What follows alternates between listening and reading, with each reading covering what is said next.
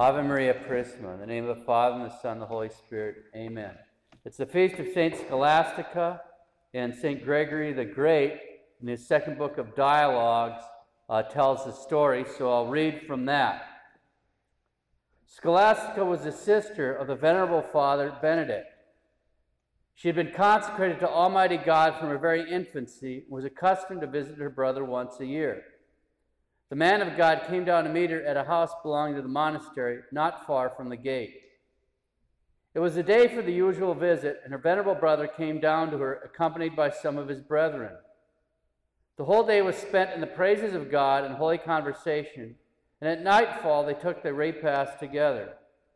While they were at table, and it grew late, as they conferred with each other on sacred things, the holy nun thus spoke to her brother, "I beseech thee, stay the night with me, and let us talk till morning on the joys of heaven." He replied, "What is this thou sayest, sister? On no account may I remain out of the monastery." The evening was so fair that not a cloud could be seen in the sky. When, therefore, the holy nun heard her brother's refusal, she clasped her hands together, and resting them on the table, she hid her face in them and made a prayer to the God of all power. As soon as she raised her head from the table, there came down so great a storm of thunder and lightning and rain that neither the venerable Benedict nor the brethren who were with him could set foot outside the place where they were sitting.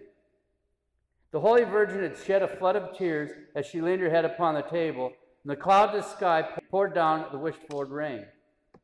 The prayer was said, the rain fell in torrents. There was no interval, but so closely on each other were prayer and rain, that the storm came as she raised her head.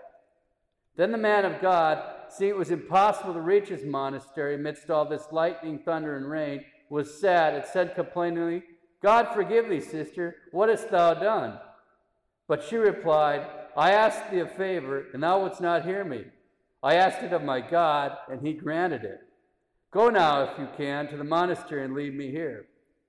But it was not in his power to stir from the place, so that he would not stay willingly, had to stay unwillingly, and spend the whole night with his sister, delighting in each other with their questions and answers about the secrets of the spiritual life. On the morrow, the holy woman returned to her monastery, and the man of God to his. When, lo, 3 days after he was in his cell, and raising his eyes, he saw the soul of his sister going up to heaven in the shape of a dove. Full of joy at her being thus glorified, he thanked his God in hymns of praise, and told the brethren of her death. He straightway bade them to go and bring her body to the monastery, which having done, he had it buried in the tomb he had prepared for himself.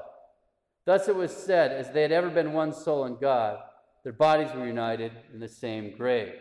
And so forth. St. Gregory the Great said, "It is not to be wondered at that the sister who wished to prolong her brother's stay should have prevailed over him." Why would the sister prevail? He says, "For whereas St. John tells us that God is charity, it happened by most just judgment that she that had the stronger love had the stronger power." Charity is the virtue that matters. Pray to St. Scholastica today for an increase in the virtue of charity in your soul.